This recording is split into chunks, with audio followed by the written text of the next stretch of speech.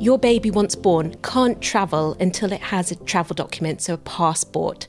So there'll be some countries, if you're looking at international surrogacies, where your baby will get a passport just by virtue of being born in that country.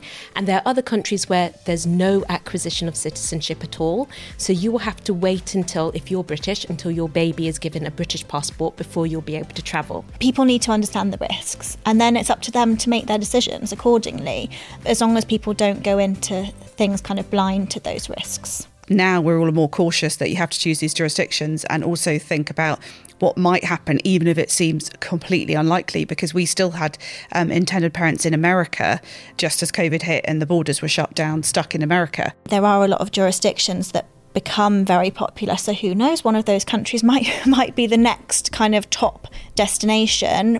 But then it becomes too popular, there is an awful case or an instance of exploitation or more, and then those countries can be shut down. And that's obviously happened with India, with Thailand, and most recently with Georgia.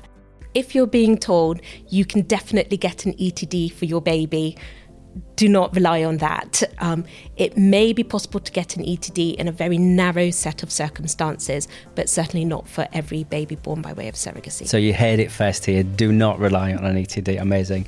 We're back every Monday, proudly supported and sponsored by Manchester Fertility, one of the top performing fertility clinics in the UK with some of the best success rates in the north of England. My Surrogacy Journey, available wherever you get your podcasts.